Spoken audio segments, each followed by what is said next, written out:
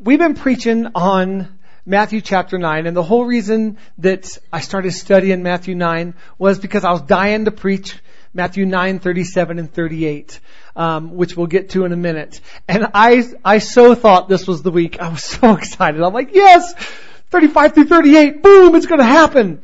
And so I spent time with the Lord this week in preparation, and He's, and I'm like, yes, this is awesome. This is great. And so today I sit out on my deck, and it's a gorgeous day, and I'm spending time with the Lord, and I just heard Him say, man, you're going to have a ball doing that next week. I'm like, no, Lord, this week. And so this week I'm preaching verses 35 and 36. And next week I'll preach 37 and 38. And I will have a ball, unless the Lord wants me to preach something else, and then I'll do whatever you want, Lord. But I'm excited to bring this word too. But 37 and 38 says, the harvest is plentiful, but the workers are few. So pray to the Lord of the harvest that He will send workers into the harvest field. And we have been doing that. We have been praying that, and God is so faithful. But I'm excited to bring the word today. So we're going to go ahead and read Matthew 9, 35 through 38, which includes that verse I just read. And then I'm just going to preach what I thought was going to be like a 3-part harmony. I thought 35 was one part, and 36 was another part, and 37 and 38 was another part, and together they all came together so beautifully. But we're just going to do like 2-part harmony, so that'll be great. Is there 2-part harmony, or did I just say something stupid? There's 2-part harmony, right? Okay, all right. Every now and then I'll do that. I'll make some musical term thinking I know what I'm talking about, and Kara's like, oh, honey, you're so sweet, but silly. So let's read Matthew 9, 35 through 38. Jesus went through all the towns and villages, teaching in their synagogues, proclaiming the good news of the kingdom, and healing every disease and sickness. When He saw the crowds, He had compassion on them, because they were harassed and helpless, like sheep without a shepherd. Then He said to His disciples, the harvest is plentiful, but the workers are few. Ask the Lord of the harvest, therefore, to send out workers into His harvest field. The first part of this message comes in verse 35. Jesus went through all the towns and villages, teaching in their synagogues, proclaiming the good news of the kingdom, and healing every disease and sickness. The first point that stands out to me at this, and that I want to emphasize, is that Jesus went to where the people were. Jesus went to where the people were. He visited not only the great cities, but the poor villages. He went to the places where they worked, and He went to the synagogues where they worshiped. Jesus went to the places that the people lived. And when He went, what did He come bringing? He came with the Word of God. He came proclaiming the good news. He came preaching and healing every disease and sickness. Every disease and sickness. I want to make it clear right now that there is no disease or no sickness that is too big for God. There's not. Our Jesus, our Lord, our Savior is bigger. And He went through every place, village, town, city, where they worked, where they worshiped, proclaiming a good word, a good message. I want to point something out. Jesus went where they were so that it would be easy for them to come to Him. He went to where they were so it'd be easy for them to come to Him. He didn't make it difficult. He didn't say, I'm going to be preaching and healing miracles. I'm going to be doing so at this highest peak. And if you're willing to pay the price, it's treacherous. If you're willing to climb and get there, I got something for you. That's not what He did. He went to where they were so it's easy for them to come to Him. And He still does that today. Jesus is accessible. He is accessible. Doesn't matter where we're at, He comes to us so that we can come to Him. How hard is it for me, my brother Brad here, how hard is it for him come to me when I come right here? That's what Jesus does to us. He's accessible. If we're on the mountain high, if we're in the valley low, Jesus is there. Ready for us just to look to Him. That's a reoccurring theme in my preaching. We look to Jesus. We look to Jesus. If it's a dark place, you're like, it's dark, there's no light. The light. We look to Jesus. So many times we find ourselves in a dark place and we're like, Lord, where are you? And He's like, well, it's not the direction you're facing. If you don't see me, not the direction you're facing. Look around. Turn around. Here I am. And He's accessible. He's accessible and He always has a word for us. And He always has a touch for us.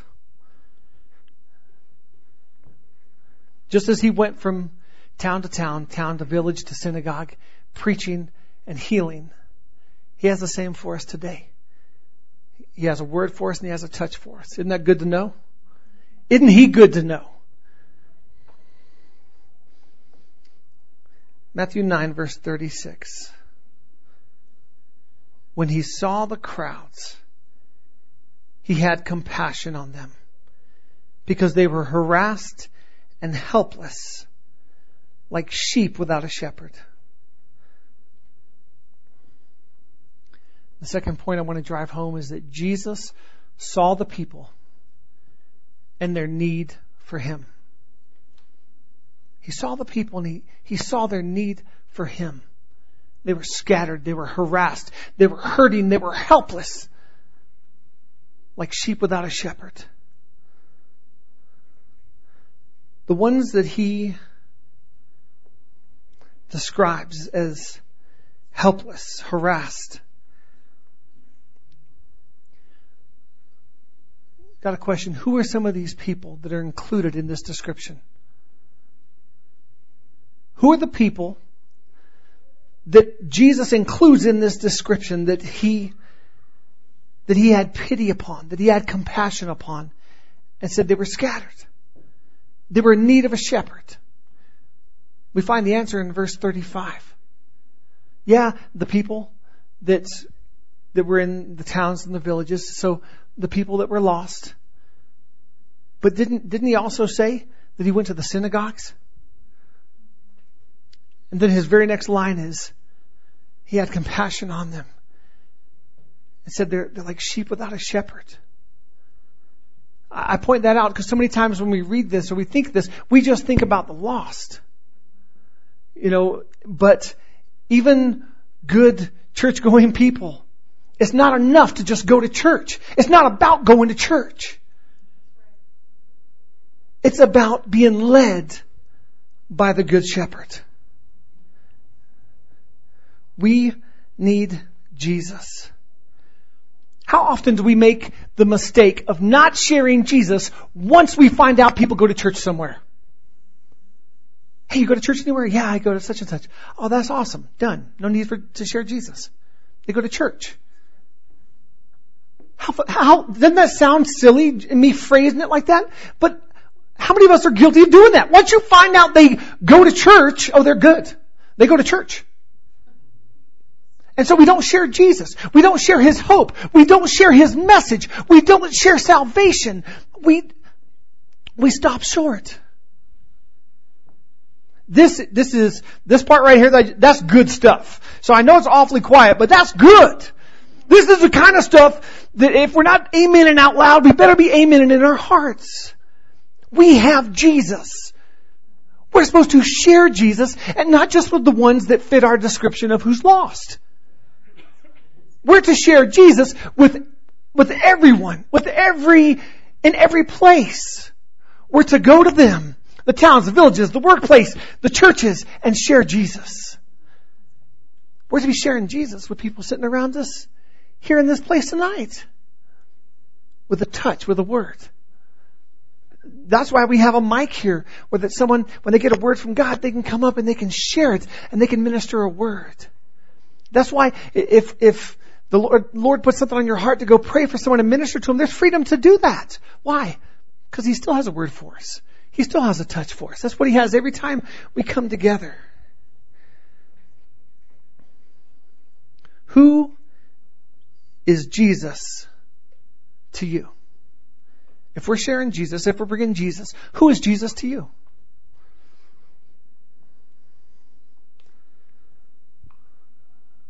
I'd say if I took a poll, the most common answer would be Jesus is Lord and Savior. How many people would say that would be my answer? He's Lord and Savior. That's who He is to me.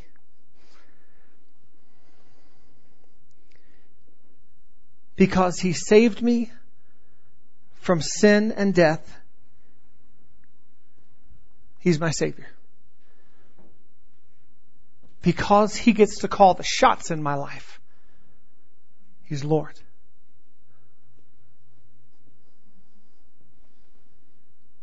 Don't call Him Lord and Savior if you've just made Him Savior. Don't do it. If He doesn't get to call the shots in your life, if He's not the boss, don't call Him Lord. You're kidding yourself. He's not Lord. If you are still in control of your life, if you still call the shots, if I'm still calling the shots, He's not Lord of my life. He's my Savior. He's paid the price for my sins.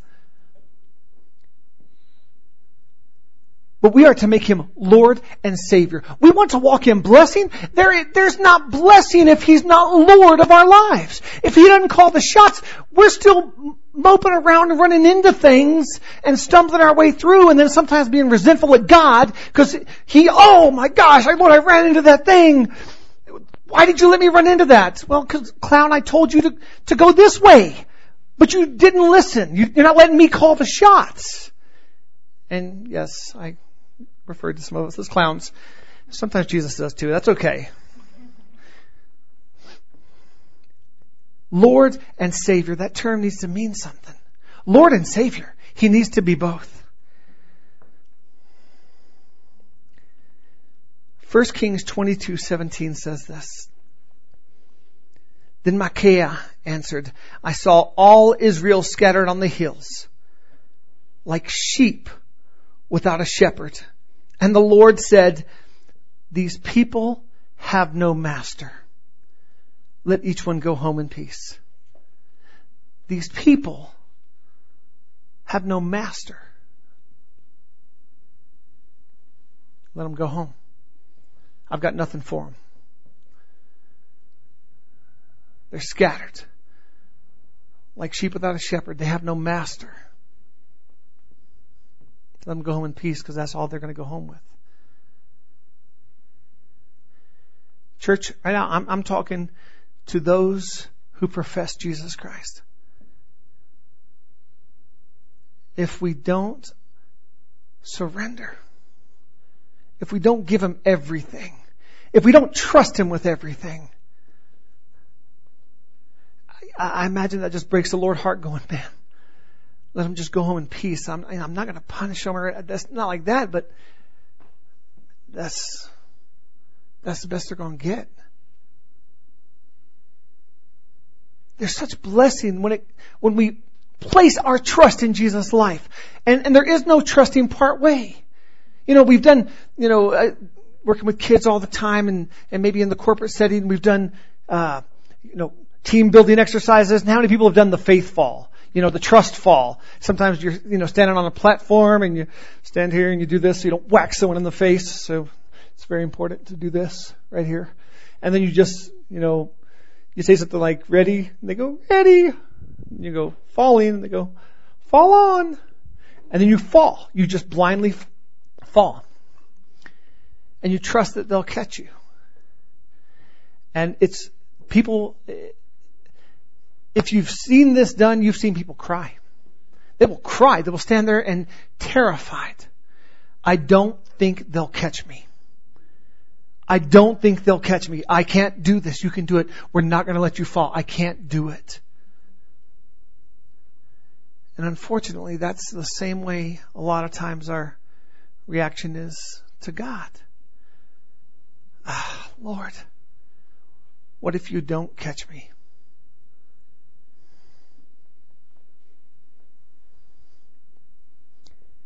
We have to trust Him. That means we trust His ways. That means we trust His ways. That means we credit His ways as wisdom, not weakness. But Lord, this outcome didn't take place the way I want it. The Lord's response, I know. Trust me. I'm sorry you're hurting over that, but trust my ways. Trust my wisdom. Trust that I have your best at heart.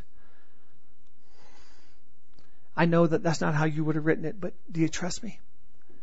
Because it's going to end in good for you, and it's going to end in good for others. Trust me.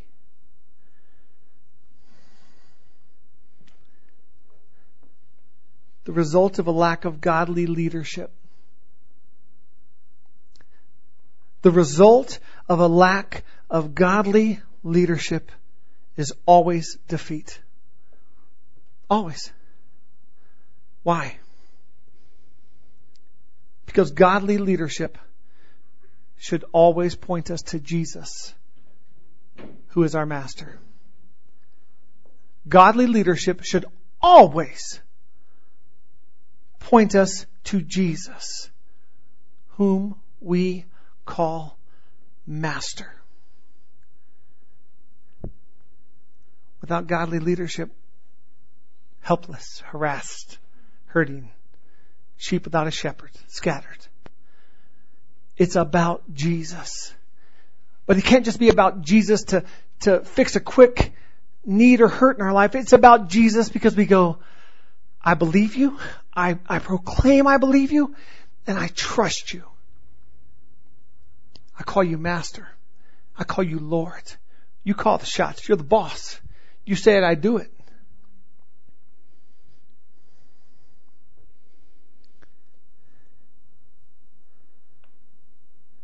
The one who gets his way, Jesus. The one we yield to 100% of the time, Jesus. The one we trust, Jesus.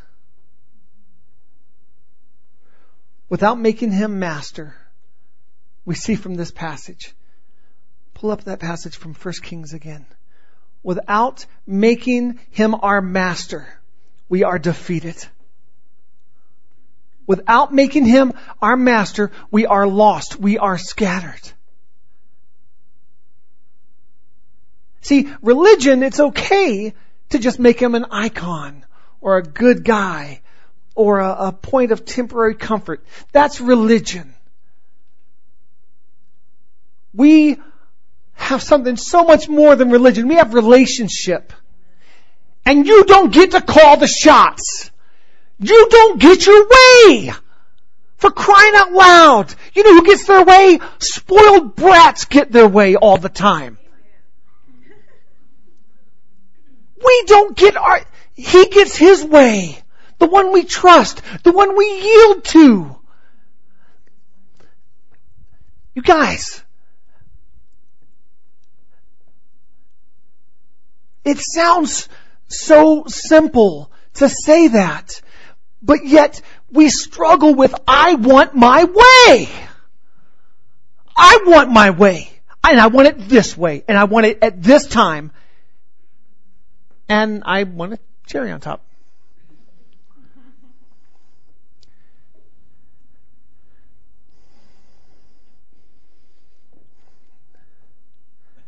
One of the reasons that we're currently teaching this leadership training class that we're doing, we have our next one this Friday night, is this: in learning how to lead,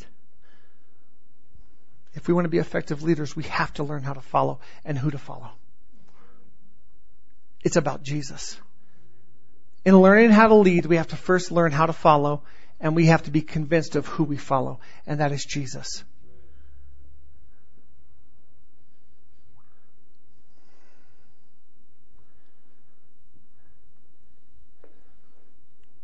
I was having a conversation recently with a buddy, and just kind of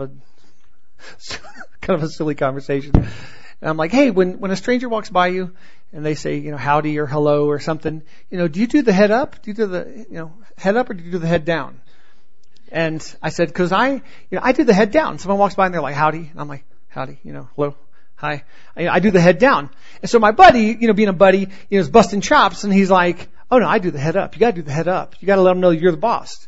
So head up, establishes, superiority. So, he's like, wow, it's funny that you do the head down. What's up, Mark? And I'm like, what's up? So, just one of those funny conversations. But, the funniness came in the whole superiority, like the top dog. Who's the alpha dog? Hi.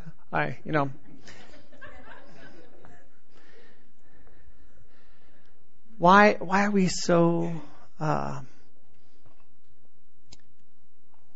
hesitant and afraid to do something that makes us appear to be weak?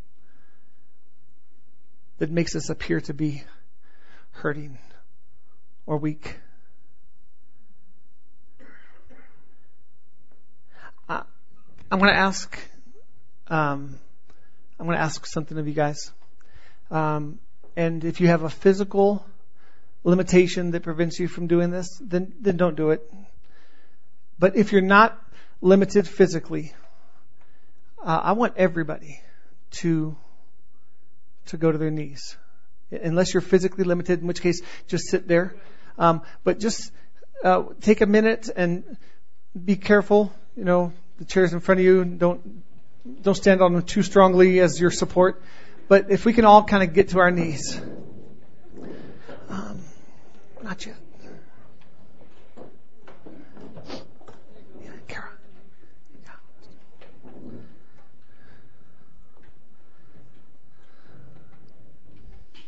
All right.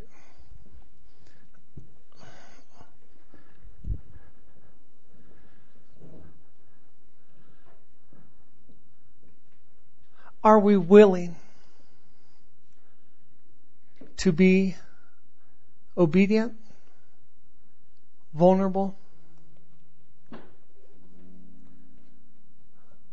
yielded in the things that to us that we deem as weakness? This position right here, and yes, I didn't ask you to do something I wasn't willing to do myself. This is a position of surrender, of yielding, going, you're the one in control, and I'm the one submitted.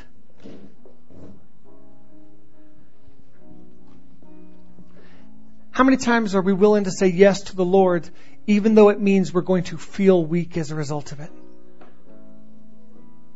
We're going to feel like we're not the one in control. We're not the one. Either He's Lord or He's not. Either He's master or He's not.